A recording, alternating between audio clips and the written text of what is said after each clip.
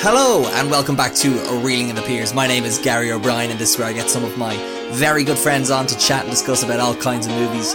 Joining me today, it's James Pender and he's here to talk about Martin McDonagh's 2008 black comedy crime film, In Bruges. So stick around, we hope you enjoy.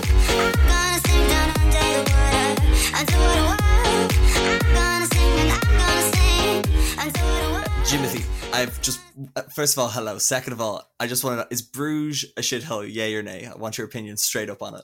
As someone who's never visited Bruges, it is a shithole. I have to listen to Colin Farrell on that one, as I haven't. But I will be there, I expect, in the not too distant future, because I don't think I can stand to just keep watching it on the screen and never actually go there. Yeah, so I've known you for many years now. We went to school together, and this movie came out while we were in school. And I don't think I've known anyone to talk about a movie this much as you do with In Bruges. Yeah, I don't know, Gary. It resonates with you. Yeah, it resonates with me. I think it's a weird one because I feel like it's a movie where when I saw it first, and probably for I've seen it a lot of times now. But you work in accounting. I guesstimate, how many times have you watched this movie? It's comfortably over 10. It might be into the 20s. Oh wow. It's an easy movie to just turn on and have in the background. So there's probably been plenty of times when it's just been on as background noise. It was a movie where watching it first time, probably first number of times, it was something where it's oh, this is a class movie.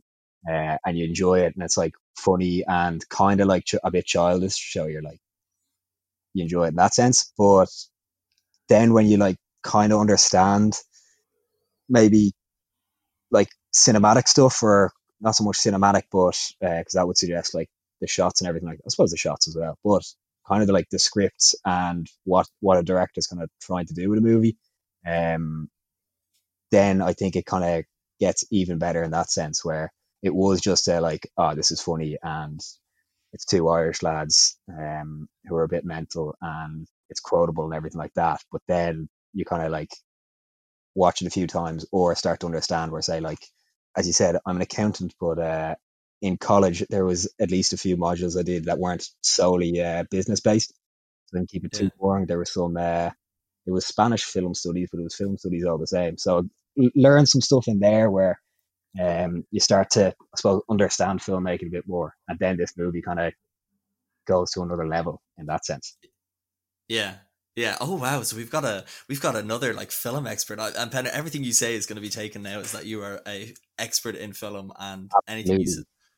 So you're at the full scrutiny of our other friend Luke, who legit did proper essays on the works of Martin McDonagh. So did he? I didn't actually know that. Yeah, I think he did. I don't know. Look, either way, I imagine he's going to be listening to this, just critiquing everything you say. So zero pressure at all.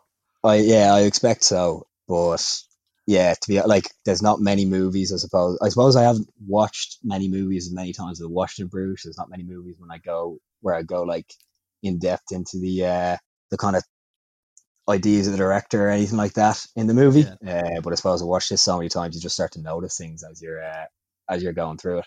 Yeah. Okay, cool. Yeah. So I myself love this movie as well, and I'm a bit like yourself, where what age would you have been? Would have been teenagers, young teenagers. Came out in 2008, so we're 13. Yeah. So I so obviously, when you laugh at making fun of the Americans and saying fuck all the time, you laugh at all that, and then I was watching when you were watching it there again, you just kind of you say, you pick up on stuff, and the script as well is so well done. It's your man Martin McDonagh who did 7 Psychopaths and 3 Billboards, and you just really appreciate it so much. So I had a great, and then there's just some great bits with a song as well that comes on that I love that bit. We'll talk a bit later about it. It's one of my favorite scenes in movies, I think, because the song just goes so well with what's happening. It just matches up so well. And it's that Irish element, like you said as well. It's 2 Irish lads. It's about a guy who, it's written by a guy who I think he's from born in Britain, but like, born to Irish parents and spent a lot of time in Ireland as well. So there's that Irish center. It's a lot of Irish humor. It's dark humor. So, and it's kind of, it's maybe it's a bit blasphemous to say, but it's kind of rare to see a good Irish movie. And I don't mean that in a bad way, in the sense, see something on the kind of Hollywood scale like this is, Yeah, it was nominated for a lot of Golden Globes and Oscars, and there's very few Irish movies that do that. And I think that's why one of the reasons why I enjoy this was because that so many people love this worldwide, and it's that little connection that we have to be like, yeah, it's two Irish characters, like stuff like that. I yeah. enjoy about it. We're great at many things, but maybe there's a little bit of British that needs to be brought in there to take it to the next level. As blasphemous as that might sound, That's maybe worse than what I said. yeah, maybe a little bit of Martin McDonagh might help out. Maybe his little Britishness helped out in a sense. But it Irish was culture, interesting. British education. That is the key. Exactly. Yeah. Yeah. Certainly not much Irish education from the characters featured in the movies, Yeah. but it was interesting. I kind of watched the thing on Martin McDonagh on In Bruges, and he described the characters in Bruges basically as being two halves of himself, because he said he Right. went on a day trip to Bruges, and he found that he really enjoyed, like, there was the culture, the museums, and everything like that, but all there was museums and kind of churches and stuff like that to go to. So after about a day and a half, all he wanted to do was go and get pissed, basically.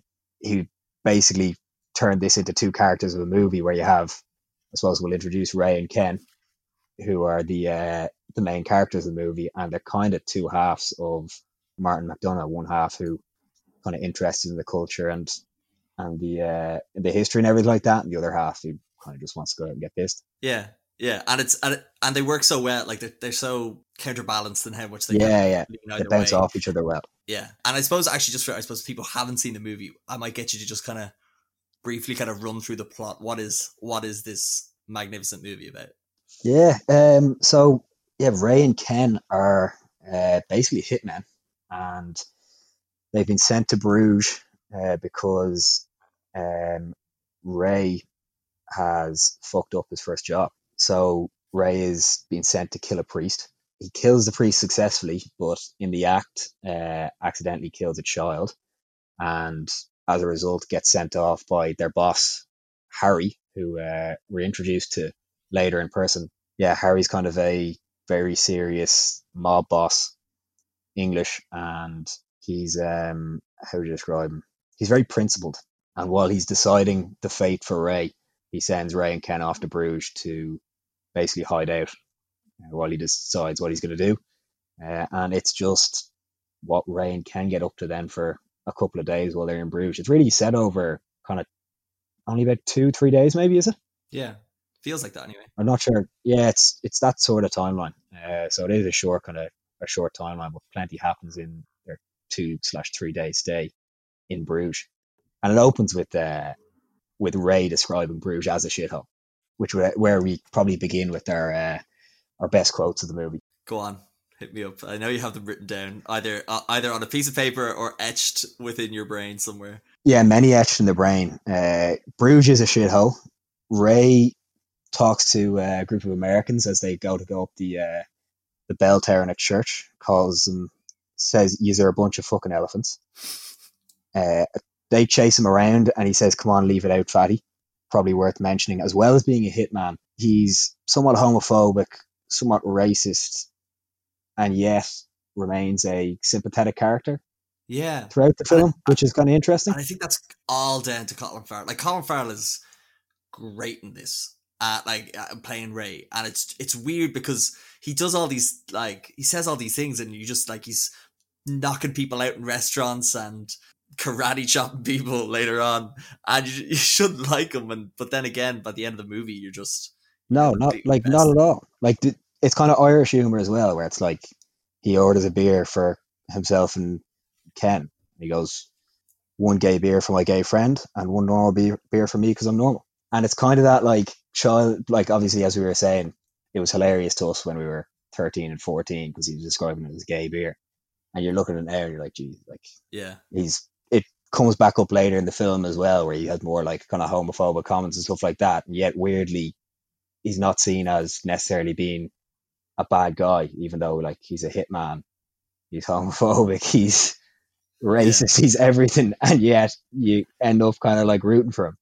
Yeah, and like so were there for, I suppose, just to explain to people what's kind of happening while they're waiting in Bruges, like Colin Farrell's, like you say, they're going to pubs, they're having pints, but Brendan Gleeson's character is very much like interested in the architecture, the churches, and I just love Colin Farrell's just like almost childish, like he's sitting on a boat such a child with hunched up, just like, no, I don't want to be here. It's just like, it's almost if like, you're dragging a kid that only wants to go to Disneyland, except Disneyland for Colin Farrell is a pint, and he's just like, he's not happy with anything else that's happening. And he's in the church where there's a church in Bruges that's said to have a piece of cloth with Jesus' blood on it.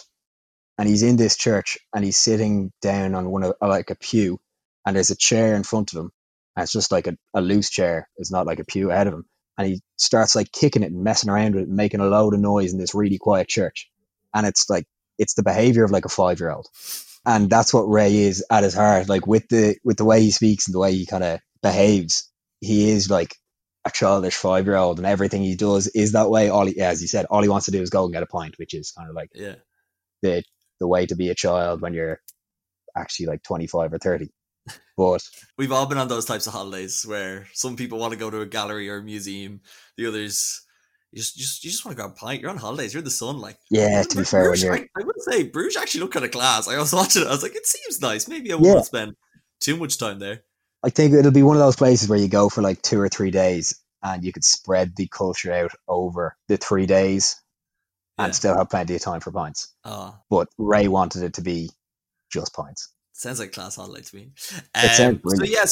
So what's kind of happening then is the two of them are over there. They're kind of have different ideas of what they should be doing with their time. They go out for pints one night, and then they get back to find that Harry had called and they'd missed him. And that's where we're kind of first introduced to the volatility, let's say, of Harry, in that he leaves a note with what he believes to be the receptionist, but is actually the co-owner of the restaurant, of the hotel, and it's just filled with just fucks and shits and whatever I don't know. It's just like why weren't you in, blah blah blah, and they kind of make this decision. It's like, right, we have to stay in tonight. We can't go out this night. But the problem is, the following night, Colin Farrell, his character Ray, stumbles across a production of a movie.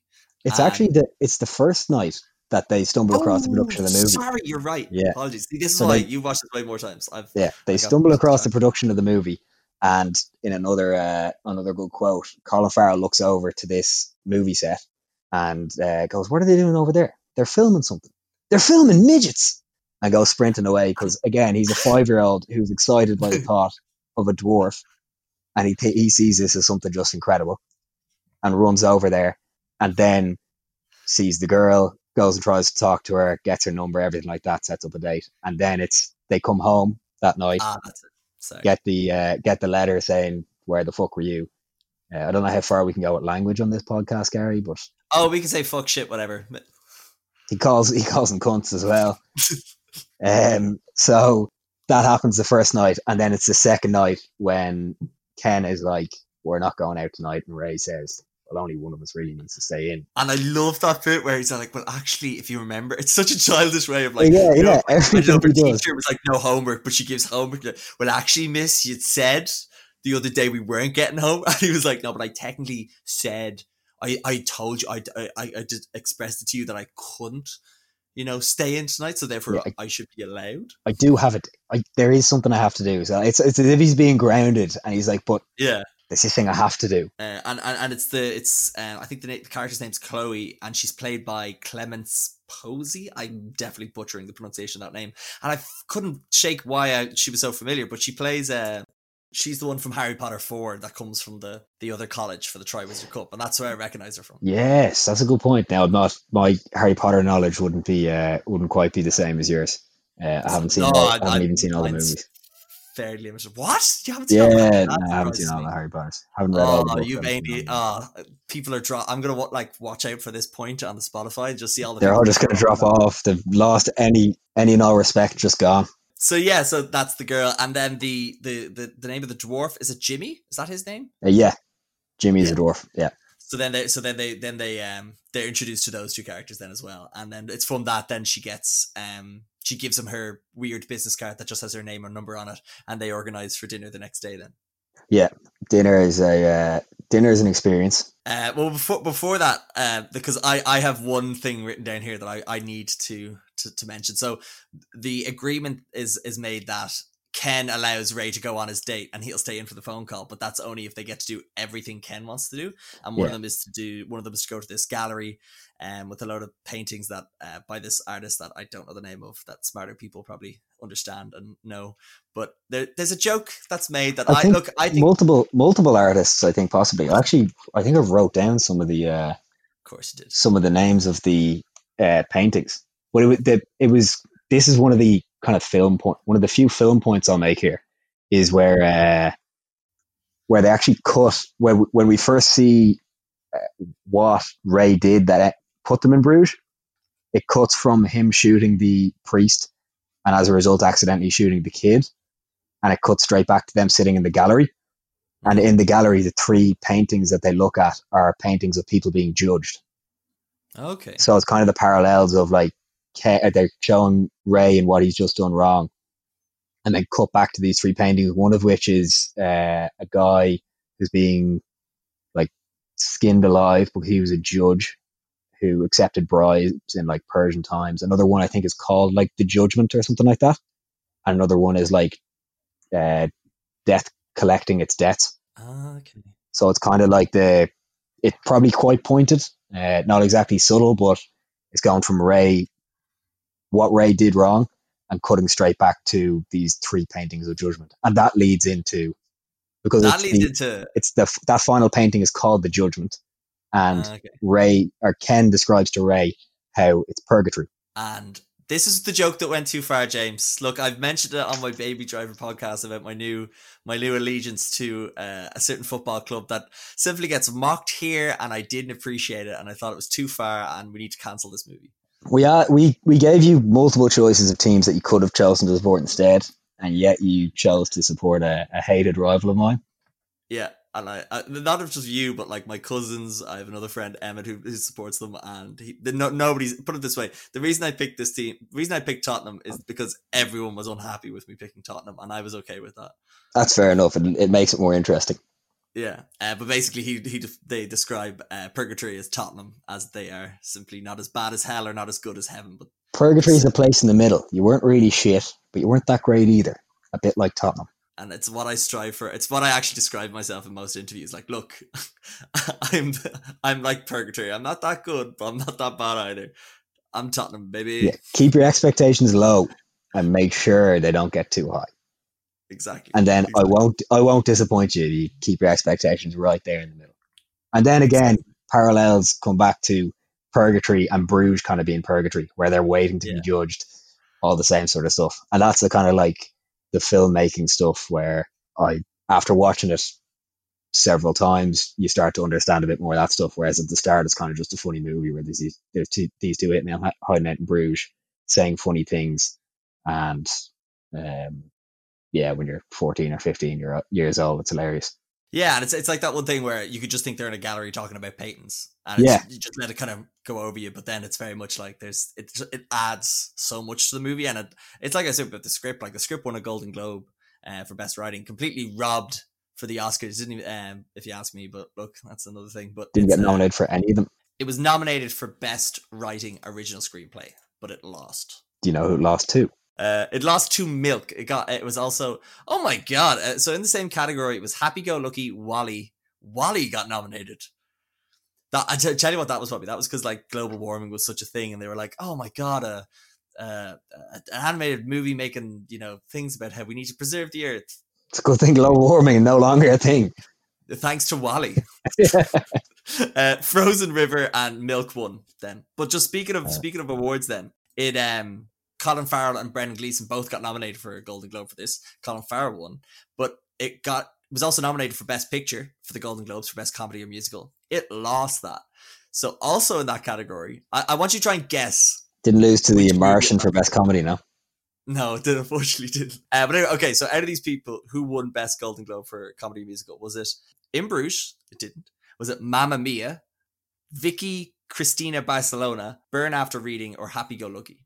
Yeah, Mamma Mia, I wouldn't be displeased with winning. Burn After Reading is actually quite a funny movie, but I feel like you're setting me up for Happy Go Lucky. Vicky Cristina Barcelona won for Best Picture. Best comedy and musical. Yeah, over in Bruges. I didn't think that was a comedy. I was pretty sure it was a musical. Didn't think it was a comedy. It's kind of a weird story, and I really didn't think it was a comedy. And it upsets me that it didn't win. This movie deserved to win. Scarlett Johansson, Penelope Cruz, and Javier Bardem, is it? Yep. Yeah. It's about these two friends who go over to. Is it Vicky and Christina? And they go to Barcelona. No, genuinely. I've never seen it. It's about Vicky and Christina in Barcelona who end up both getting a relationship with this guy, Javier Bardem. But I really I thought it was like a serious movie, not a comedy or a. Again, Golden Globes on the best history with nominating comedies correctly. It's ridiculous. Okay, so then the next note I have written down here, but I can't remember the series of events, and you're gonna have to help me. Why do I have Lollipop Man Karate written down? Oh, that happens pretty soon after the scene in the gallery, and this is more foreshadowing with people knowing karate and how ridiculous it is. But and there's multiple foreshadowing within this scene, but Ray and Ken are talking about being a good person, and Ken talking about how he sees himself as a good person, but again, Ken is Brendan Gleeson's character, Ray is Colin Farrell's character, and Ray that basically fucked up. He's trying to talk about like being a good person, and Ken is kind of like he tries to do good things, and he also has to balance that with the fact that he has killed like 7 people. And he says that of those 7 people, 6 of them kind of got what they deserved. And Ray asks him, what about the 7th? And it was a guy who he was killing his brother, and the brother, who was a 50-year-old lollipop man, came at him with a bottle. And Ray is like, that's a lethal weapon. I'm sorry, you come at someone with a bottle, you could get shot. So he shoots him dead. And Ken responds, well, like, your bare hands are technically a weapon. You could come at you with bare hands. What if you knew karate? And Ken is like, what the fuck do you mean, what if you knew karate? What agency? Ken's like, he's 50. What's a fucking 50-year-old lollipop man doing no karate? Why are you bringing that up and talk about myself? He's basically looking for a reason to not feel so bad about what he had done, and then isn't happy that Ken is bringing up the possibility of a 50-year-old man knowing karate. A lollipop man at that. 50-year-old lollipop man knowing karate. It's the wackiness of the writing and the delivery. It's just, I love it so much. And then, like you say, that foreshadowing comes back a bit later on with the bottle when the bottle, yeah. He goes to dinner with Chloe Ray. They go for that date. Yeah, and they're in the smoking area, and there's what appears to be an American sitting beside him, who, when she goes off to the bathroom, it's so good. He says, I have it written down. And yeah, what happens is the American goes kind of under his breath, but definitely loud enough because they're sitting like right beside each other at the tables. He goes, fucking unbelievable. And Colin Farrell kind of takes a second, looks at him and goes, what's fucking unbelievable? And the American, what we think is American, turns around to him and says, are you talking to me? And Colin Farrell says this out loud and says, he pauses, even though he should just hit the cunt, and repeats, what's fucking unbelievable? And the American is like, narrates himself. Yeah, he narrates out loud what he's thinking. And the American, again, who we think is American, says to him, she's blowing cigarette smoke in my face and everything like that. And then Ray starts bringing up the Vietnamese, and he's like, what the fuck do you mean the Vietnamese? He's like, the Vietnamese. It's some of the words he says, like midget and the Vietnamese. I don't know what way he's inflecting it, but it's so yeah, funny. It is just funny. You're not laughing at the joke, you're laughing at the delivery sometimes. Like, the film midgets, or the Vietnamese, what are you talking about, the Vietnamese? And it's just that, the flow, it's so good. And then, as a result, he punches your man, and your man's girlfriend turns around, swings a bottle at him, and he goes, a bottle? Leave it out, and punches her in the face. And it adds to the list of things that Ray does wrong, that are just terrible, terrible things. And yet we still like him as a character and like want him to do well. And he's just he's punched a woman. And they foreshadowed this with Ray saying, if someone comes at you with a bottle, it's basically a free for all at that point. But he Yeah. still punched a woman in the face. And again, there's not many more things that he could do to show himself to be a bad guy, and yet we don't see him as a bad guy. And as you said, it's a lot of Colin Farrell there that makes you see him as a good guy, but a certain amount of Martin McDonagh's writing as well, creating this character who you want to root for, basically. Yeah, it's weird. It's weird that like they literally like they had that whole scene beforehand to be like because if he had just done that without the previous like story of what his views are on an assailant with a bottle, like you would have been like, okay, that's like what are you doing punching a woman? But only that you'd heard his ridiculous that's ridiculous. His belief of like, look, if someone comes at you with a bottle, you just gotta take them out, and it's just like only that scene happens before. And then Colin Farrell, it's like the writing from that, and then the Colin Farrell performing it in the moment. The two just marry so well together in a scene that's just, I don't know. Yeah. It's weird to say, but it's funny. Exactly, yeah. And then it's during kind of the same time of that scene, while Colin Farrell's out in his Ray is out in his date, Ken is back in the room getting the call from Harry. And that's where the movie turns from not really know what's happening and just kind of them spending their time in Bruges and passing time to Ken being told now. It's Harry kind of calling him up and saying, giving his little spiel of it kind of introduces us to Harry as this really principled guy. Yeah. Where he says to Ken, like, if the book doesn't stop with you, where does it stop? He's killed a child, everything like that. You basically need to kill Ray for having killed this child. And again, it's something where it's like you'd say, fair enough, he's killed a child, but at the same time, you don't want Ray to die because you kind of see him as, I suppose in a way, with him being so childish, you see him as a little bit maybe innocent and clueless, and that he deserves a second chance. Absolutely. And that like he know, at least he knows what he's done is wrong and shows remorse and everything like that. And that's kind of what then leads to Ken being told he needs to go and kill Ray, while then Ray gets in an incident with Chloe. Did you say her name was? I think her name is, yeah. So they go back to her apartment, and all of a sudden they're like shifting on the bed, and then this robber comes in. Sorry, it's not a robber, it's a guy. Her ex-boyfriend. Yeah, it's like basically he comes in, it's like, what are you doing, sleep with my girlfriend and stuff, and yeah, it's kind of revealed that Chloe has this kind of operation in that she brings lads back, and then he comes back pretending to be the boyfriend, and then like robs them, with a gun full of blanks.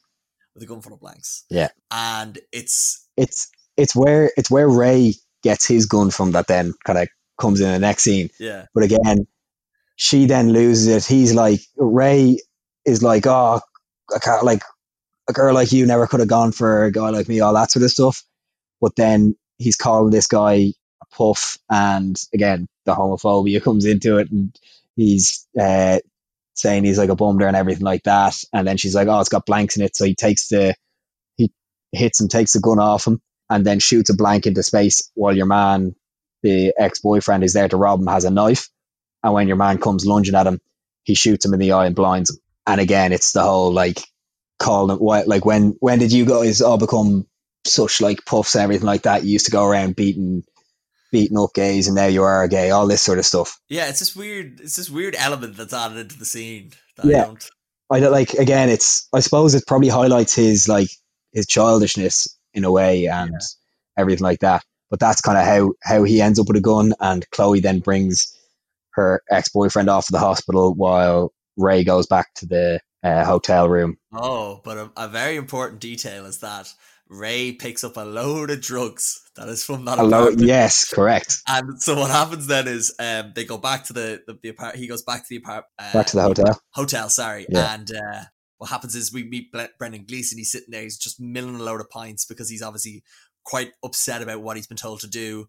And then Jimmy comes in with this woman, and Brendan Gleeson kind of goes over and chats to him, I think, for a bit. Or no, the two of them just have a dialogue for a bit, and then he's like, "Oh, who's that woman you're with?" And he's like, "Oh, it's a prostitute." You've a very pretty girlfriend. That's it. She's not my girlfriend. She's a prostitute. Well, you've a very pretty prostitute. It's just, oh, it's so good. And they're kind of having an exchange, and then all of a sudden, Ray comes back in with a lot of energy and pizzazz, let's say. And I can't, them. I don't want to butcher the lines because I know you know them so well. So what's he come in saying? He says, I've got 5 grams of coke. I've got 4 grams on me and 1 gram in me. My heart's going like a clapper's, so if it claps at any time, you'll know what's wrong. And then he So offers he gives Brendan Gleeson's character Ken a gram, and he goes off to the bathroom while Ray then walks over to Jimmy, who's shifting the prostitute, and starts poking him in the head. he And goes, "Why didn't you wave to me earlier when I waved to you?" yeah, and Jimmy is like, I was on a lot of ketamine horse tranquilizer earlier, and then Ken's character comes into shot It's so over good. Ray's shoulder with like It's just so wide good. eyed, and again, it's so funny, and it's such a good scene that comes out of nowhere, and yet like it's no words are said or anything like that, but it's just that Ken's coming back from milling a load of coke, and he's like big wide eyes, everything like that. Why it's also so funny is that it's just like that's the straight edge character that we've kind of seen. Like, he doesn't like get into the whole shenanigans. He doesn't but because obviously he's been told to do something he doesn't want to do. He's like, right, I don't care anymore. I'm throwing Yeah, my whole thing at the wind. And then, but it also is just kind of funny to see Brendan Gleeson just like act like he's on cocaine. I don't know. It's just so visually oh, so well done. it's a brilliant scene, and that's when And they then then they go back to like Jimmy's apartment then, and he's on a load of coke and he's talking about a race war between the blacks and the whites. yeah, that's like that's when you have these weird ideas brought into it, and when Ken's leaving, he's like manky hookers and a racist dwarf. I think I'm done, and leaves the room because like Jimmy is talking about how there's going to be a race war, and then Ray brings it back to what side are the what does he say? He's like, and what about the Vietnamese? What Oh, side I of want the to be on their Vietnamese? side. Yeah, he's like, they'll obviously fight with the blacks. And he's like, fighting with the blacks? Then they've got the Vietnamese and fighting with the blacks. It's And he's like, like, yeah, oh, the black midget's going to fight all the white midgets. And he's like, obviously. And in all of this, Ray has been discussing with Jimmy how the suicide rate for dwarfs is so high and everything like that. oh yeah, that's a weird trend that goes through the whole movie as Yeah, well. it goes through the whole thing. And yeah, he's obsessed with this idea of dwarfs. And yeah, another weird one, but it's at home in that scene because it's Yeah. such a weird scene. And then what? And then yeah, like you say, he exits on that line, and then Jimmy comes over to attack him, and like, or he comes over, he approaches him. Ray says he's going with Ken, and he goes to take all the drugs to bring them back with him, like it's coke, it's acid, it's whatever you want.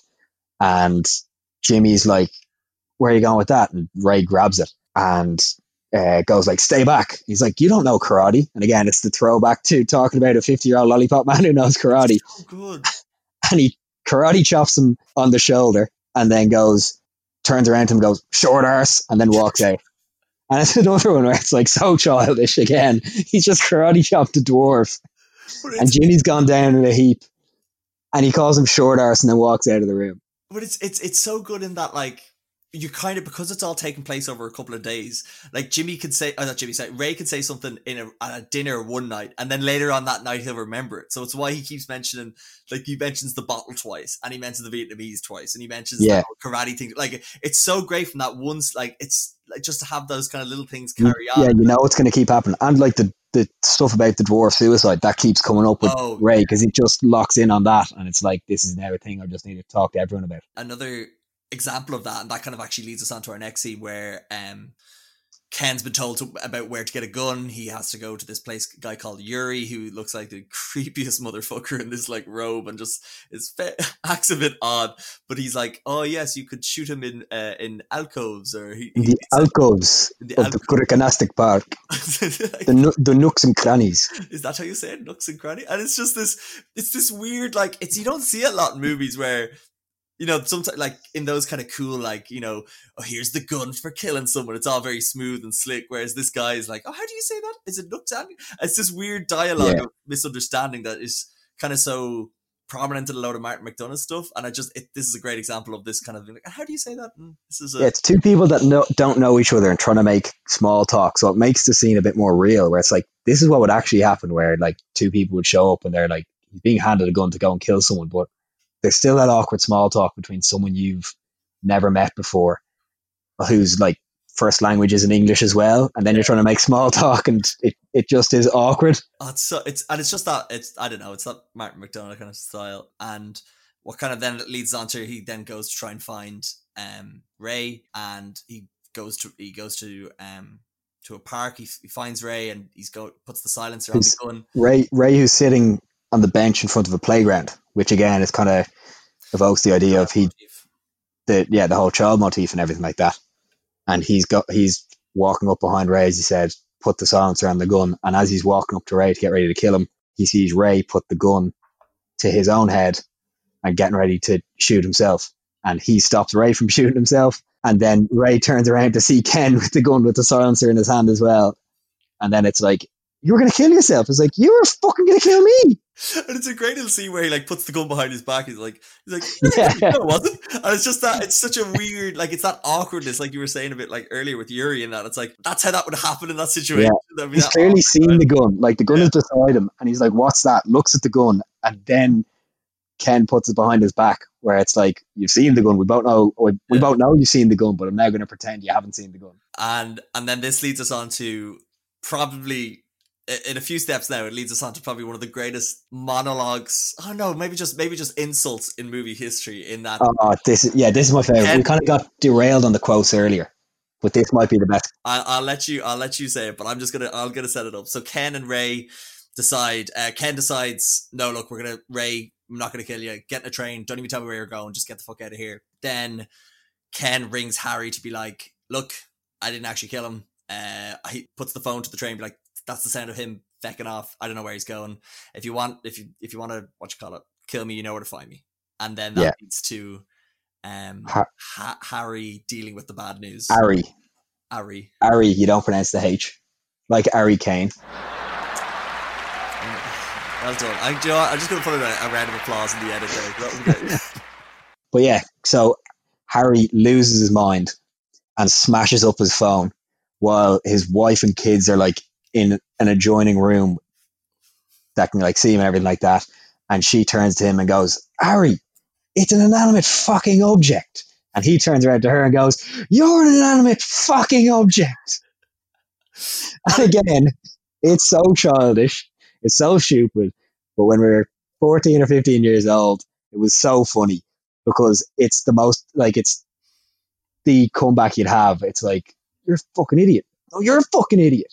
And I don't know. I honestly don't know. I was going to call you by your first name, but that feels so weird. I was going to call you James. I don't ever call you James. Yeah, it's a bit like David. No one calls him David. No. It's almost weird. So tell me James. That seems weird. I don't know how many times you've referred to people as fucking inanimate fucking objects. Go-to insult for maybe from third to fourth to maybe even fifth year. Yeah, it was never in a mean way that you do it. It was kind of just a funny insult to call someone an inanimate object. And you know what? I honestly think that's a lot of this movie. Because it's Irish humor, we say horrible things to each other, but we don't actually mean it. And I think that's where some of this movie maybe is seen as quite, crass. But we call each other dickheads and assholes all the time, but it's never said with hate. And I feel like that's obviously in this scene it's said with hate, but I think there's a few other, like maybe more so in the character of Ray, like a lot of things he just he just blurts out that way. Yeah. So Harry then after screaming at his wife and smashing up the phone, then says, right, I'm going over to handle Ken, hops on a plane that looked like it only took 20 minutes to get to Bruges. He just was there very quickly. Apologizes for calling her an inanimate object first as well. That's lovely as well. Do you know what I He mean? calms down and he says, I'm sorry for calling you an inanimate fucking object. It's so good. But actually, just as I have written down here as another great quote, which is when Ray is trying to say to Ken, there's that kind of deep conversation they're having about, yes, you killed a child by accident, but be there to save the next one. And it's this really nice speech the two of them have between each other. And then, but just the childishness of Ray to be like, what, like a doctor? You need exams. And it's just, I'm showing exams. Yeah. And then there's that two things kind of happen. So then Harry meets Ken. Ken's sitting there having a couple of pints in the, like when Harry met Sally. When Harry met Ken, he's having a few pints. He's there ready to, face his judgment, I suppose, to tie into that trend. But there's a bit of a plot twist because Ray doesn't get very far. No, Ray's on the train and the train the train has left Bruges, but obviously fairly soon after it gets stopped, and a French Belgian police officer comes on and asks him, asks him if he's Irish, and asks him his name, and he gives a fake name, and then goes, "You eat the Canadian," and Ray's like, "Oh, what?" He's like, "You eat the Canadian," and Ray's like, "I eat the Canadian," and then the police officer turns around, and who we thought was an American earlier that Ray was talking about the Vietnamese with, and also after punching him, says, "That's for John Lennon, you Yankee cunt." Yes. So again, it's more of Ray just being like, this guy's an American, the Vietnamese, John Lennon, everything like that, and then realizes that he's punched a Canadian in the face, and that's bringing him now back to Bruges to be held in the, probably not a prison, the jail cell in Bruges, maybe, yeah, of some sort. What's funny is just the childishness of Ray, I suppose. It's funny because when he finds out it's Canadian, he's like, "Oh, that's fair. Actually, yeah, completely fair. I thought I hit an American. That's a different story. I hit a Canadian. No, take me back to Bruges. Shouldn't have eaten the Canadian. Shouldn't eat the Canadian." So that's what brings him back to Bruges, and he uses one phone call with Chloe. Chloe comes and collects him. He apologizes, everything like that, and that's how he then ends up back in Bruges. And he's walking with Chloe as you see Ken and Harry walk past. Oh yeah, and they don't see each other. And then Ken and Chloe go and sit down, and Harry and Ken go up the tower, so it's away from people, so they don't have a shootout. And again, Harry and Ken both, although hitmen and having killed lots of people, principled in that they don't want innocent people to be caught in the crossfire. Yeah, and one of my favorite bits from this was when they try to go up the tower initially, and it's like the security guard or whatever says, "Oh no, you can't. It's been closed off. It usually is open till 7. It closes at 5:30." And they're like, "Oh, why?" They goes, "Oh, some guy had a heart attack earlier on." Yeah, and like, Americans had a heart attack. Earlier. Yeah, it's he'd called elephants and told them not to go up the tower and everything like that. And this is are a bunch of fucking elephants came from that, where there was 3 American tourists who were quite large and planning on going up the tower, and then throw back to them having a heart attack. And this is also the security guy who we were introduced to when Ken tries to go up the tower and has €4.90 in change, and ask your man if €4.90 is enough, and he's like a really obnoxious security guy who's taking his job really seriously. This guy takes his job far too seriously. Like, even when he's rejecting Harry later on, it's just very exactly intense. He taps in the glass and he goes, "Entry is €5," and then he says, "I'm only 10 cents short, surely that's enough." He's like, "Entry is €5." So Ken then pulls out a crisp €50 note, hands it to him, says, "Happy in your line of work?" And your man's like, "Very," and then goes on his way. And again, having that $4.90 in change shows up later in the film, but this time Harry is like, we go back to the scene where Harry and Ken want to go up the tower, and the Americans have had their heart attack, and your man is basically like, "You can't go up," and pokes Harry on the head and is like, "You can't go up, the tower is closed," sort of thing. And that's obviously a terrible move. Ken kind of turns away, and we don't see it, but we hear Harry basically kicking the shit out of the security guy. Like we saw what he did to a phone. Yeah, exactly. What can he do with the butt of a gun to a security guy's head? We don't see the ultimate fate of the security guard, but can't expect great things. And just actually, I meant to mention it earlier, but just speaking very quickly, this I probably should have saved it to later actually. But I'll mention it now. Just speaking about his principle and his kind of beat the shit out of people. Did you know there was a deleted scene? You probably did, in this movie, of a younger Harry avenging the death. Oh, so that's another thing I suppose we forgot to mention. We did forget to mention that. Ken is in debt to Harry because Harry was able to find the killer of Ken's wife.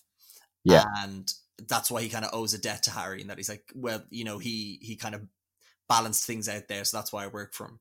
And there's a deleted scene where they show that, where it's young Ken holding his dead wife, and Harry goes off and kills the person that murdered her.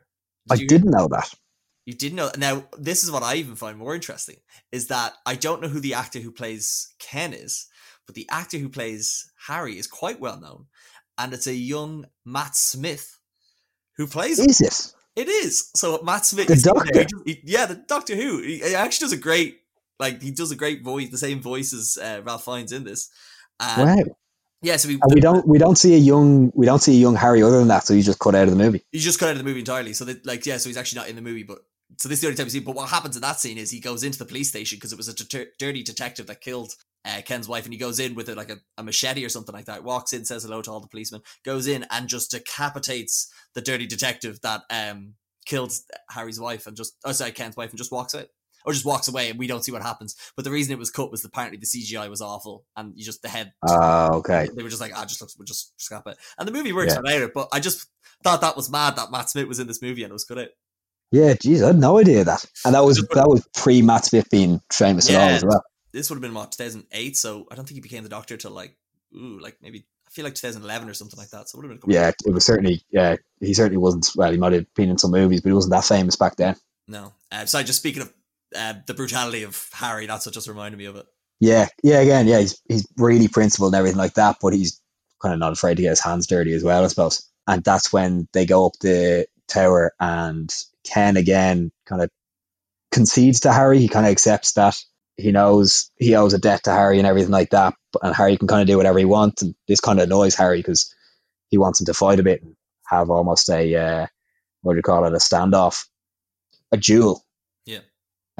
But he kind of shoots him then in the foot, just or in the leg, to kind of tell him, I'm not going to let you kind of get away with this for nothing, but he's not going to kill him.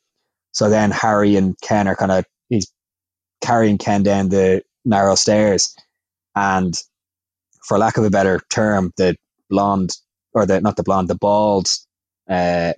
Puff, as Ray described him, who tried to rob him earlier, has an eye patch on. He's blind in one eye. And he sees Chloe and Ray. They wave to him, and he goes running up the tower, finds Harry, and tells him that Ray is down there.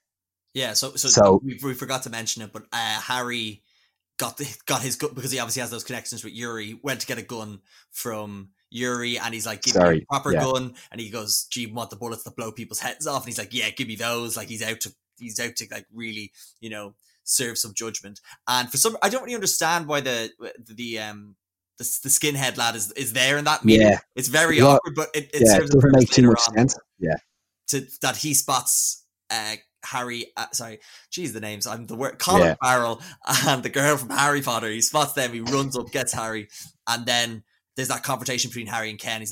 Ken's like, "No, I can't let you do it."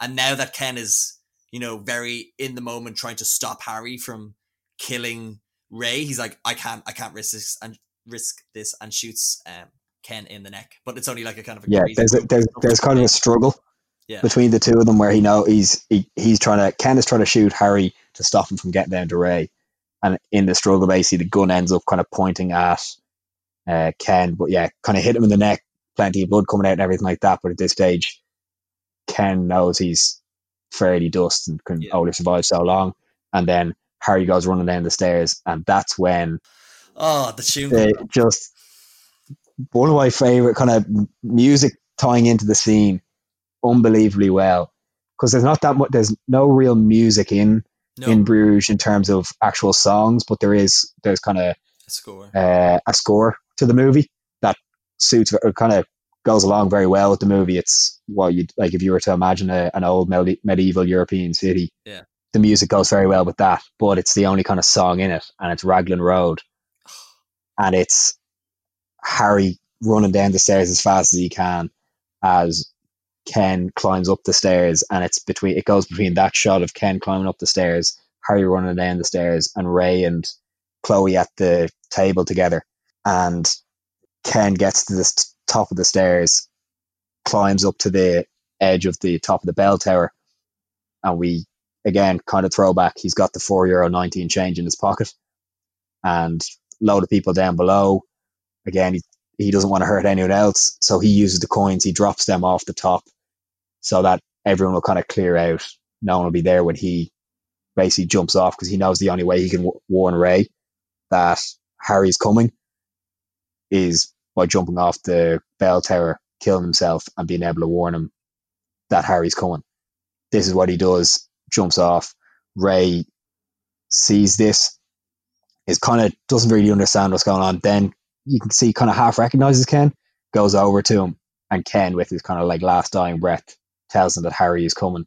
One too many Harry, breaths, in my opinion. That man fell many, many meters and like onto his yes, chest, and he managed how, to get a couple of lines out. And I'm like, no way. yeah, it works for the movie, but Breaks the doesn't movie. really make a huge amount of sense. No, Probably be dead on impact. like it would have made more sense if he jumped from maybe a lower down window, but I think the top one was cinematic. It was beautiful, but because he earlier on in the movie he talks about how it's like one of the most beautiful views, and that's probably one of the last views he sees, and it's quite nice. But I'm just like, no, that man, he just burst. So but also he puts a gun as well in his. The gun was in his pocket. Yeah, in his front pocket. Like he would get the gun down to Ray, but the gun is smashed, it's broken, and then Ray remembers that he had a gun, but Ken had taken it off, and he goes, "Where is it?" And then he realizes it's back in the hotel they're staying at. So it's kind of a foot chase then between Harry trying to catch up with Ray and shoot him, and then Ray to try and get back to the hotel to get the gun. Running through Bruges. Ray gets back to the hotel, gets the gun. Harry gets there as well, and again, Marie, the co-owner who Harry thought was a receptionist earlier, who's great, I love that character. Great character, and she's like, "You guys are fucking crazy," because she's just a normal person living her normal life and seeing kind of all this play out that she shouldn't be there for anything like that. And again, both Ray and Harry are saying that this is like, they don't want her to be caught in the crossfire and everything like that. And actually, we forgot to mention, because it'll come pretty soon after this, when Harry's talking to Ken before they go up the bell tower, Harry says to Ken how if he shot a kid, whether on purpose or by accident, he wouldn't think twice about it. He'd turn the gun on himself and shoot himself. Yeah. So obviously he sees like children as being completely out of bounds, everything like that, despite their job of being hitmen. And Ray and Harry are then there with Marie, and they're basically like, "We're not going to have a shootout in here with a pregnant woman." Didn't mention that either, but Marie's pregnant. Oh yeah.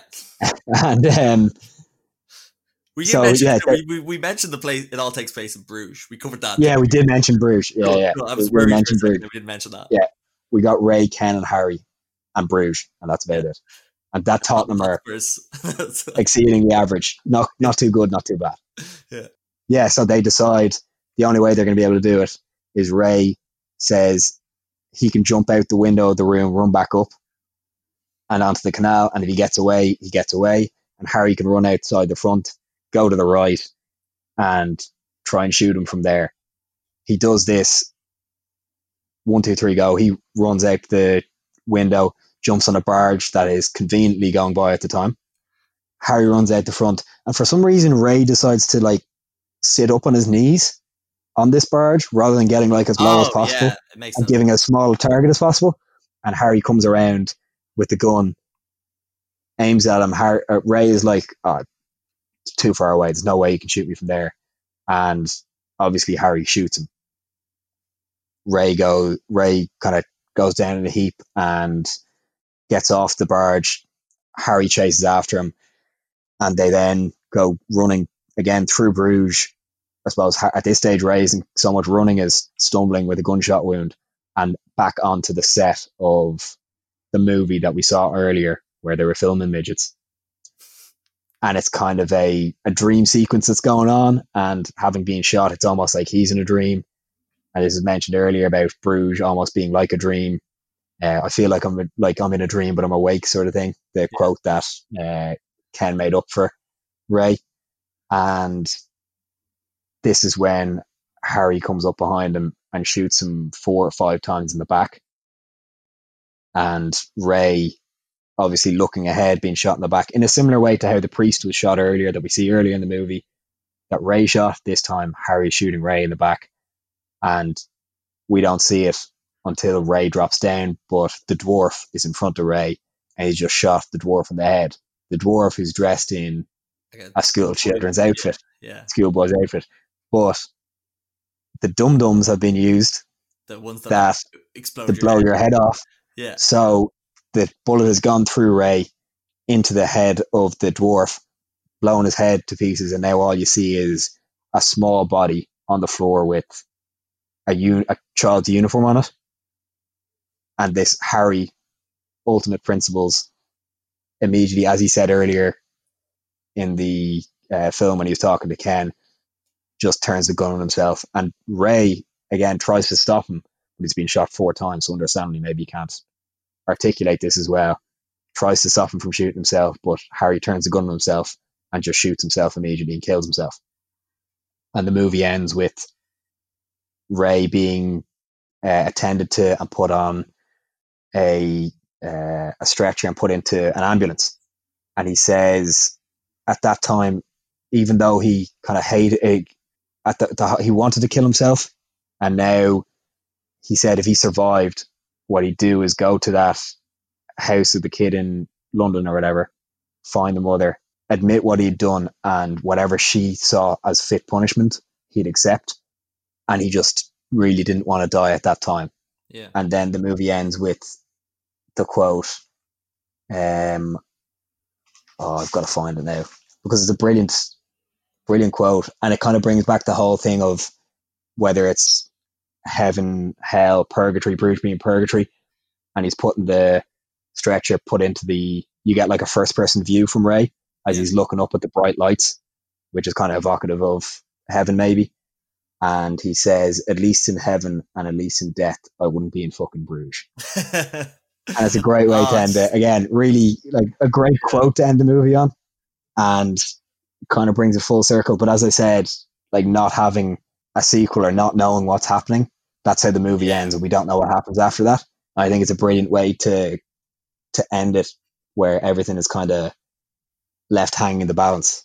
Honestly, it's a rare movie in that it wraps everything up so nicely as well, but yet can still be open ended, and you're okay with you're so okay with it. You don't want to know. You don't have to know the ending. Yeah, it's a bit of like the original Italian Job about it, where at the end of the original Italian Job, they basically complete the job and they're on this big bus filled with all the gold that they've stolen, and they're going through the hills of like Italy or something like that, and the bus kind of skids, and half the bus is now hanging off the side of the mountain, half is hanging on, and Michael Caine's character, all the gold is down one end and all the people are down the other end trying to keep the bus up, and he just turns around and goes, hang on, I've got an idea.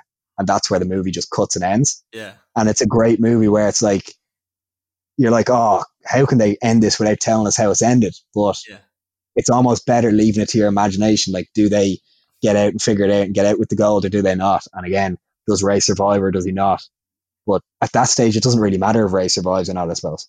Yeah, it's a bit like Inception. You don't care. You don't care if it's happy or not. You know he's happy, and you know that. Yeah.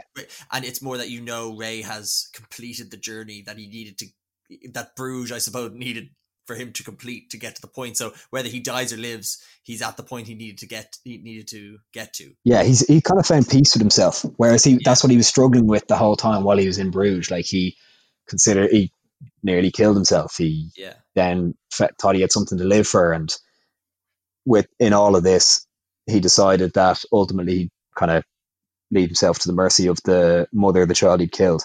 Yeah, and there's even small things like where he doesn't even change his outfit. He has the same outfit on every day, and Ken will goes, but like he just doesn't care. He's just like, like I hate this place. I hate myself. Why would I bother change my clothes? Why would I bother wear anything bright? It's all going to be dark clothes. Like.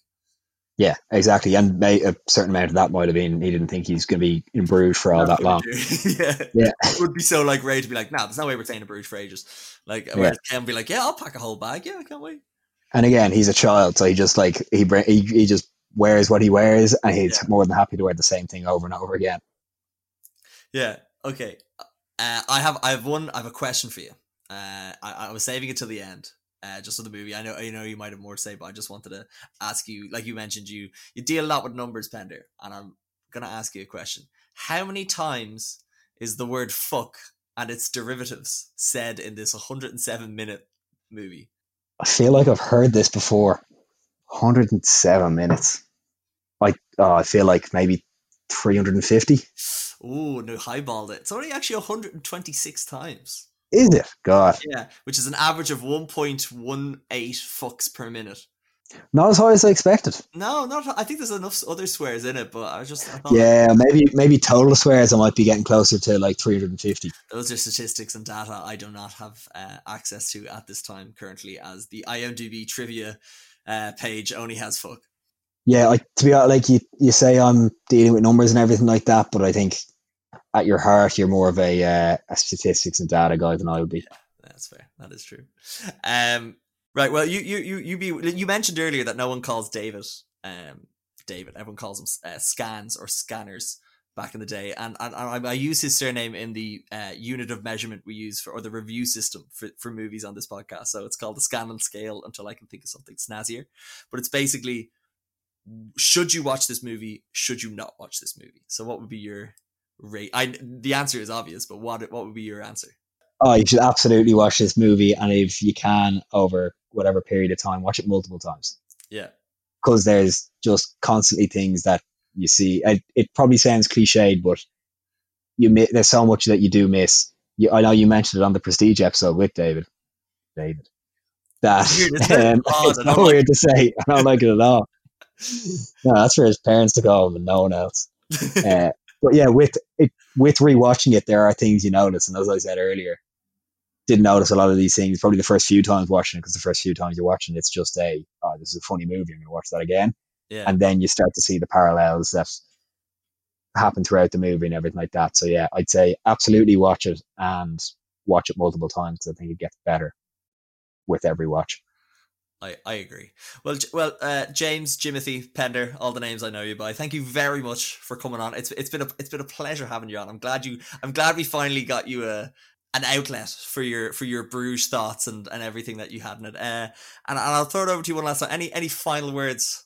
Final words, Gary. Checks. Bruges is a shithole. Bruges is a shithole. Although I say that, and I'll have to visit there. I can't not visit there. I think we organise a trip. I think what we should do is we should do a sequel to this podcast in Bruges. We'll call it the In Bruges podcast. Yeah, I like that. I like the idea of that. Yeah, I think it sounds like a fantastic idea. I'm all okay. As soon as we're allowed travel. Yeah, obviously we say all this under whatever the health guidelines brought in are at the times and everything like that. So exactly, we're very much a podcast who's committed to stopping the spread of coronavirus. Exactly, absolutely. It's like the number 2 on our principle: 1, make jokes; 2, coronavirus awareness; 3, talk about movies. Number 4, maybe the Bruges is a shithole. Bruges is a shithole. Number 4, that's canon. Be added as the fourth. Yeah, the fourth canon. Officially canon. Right. Okay, James, thank you very much for coming on. Thank you very much to our listeners who've listened to this and to any of our other ones. If you want to listen to more, they're on Spotify, they're on Apple, where you can follow, subscribe. I don't really know what you do there, but you can also follow us on Instagram at Reeling in the Peers, and I throw up things to let you know when the new ones are coming out. Thank you very much again. We hope you enjoyed. Goodbye.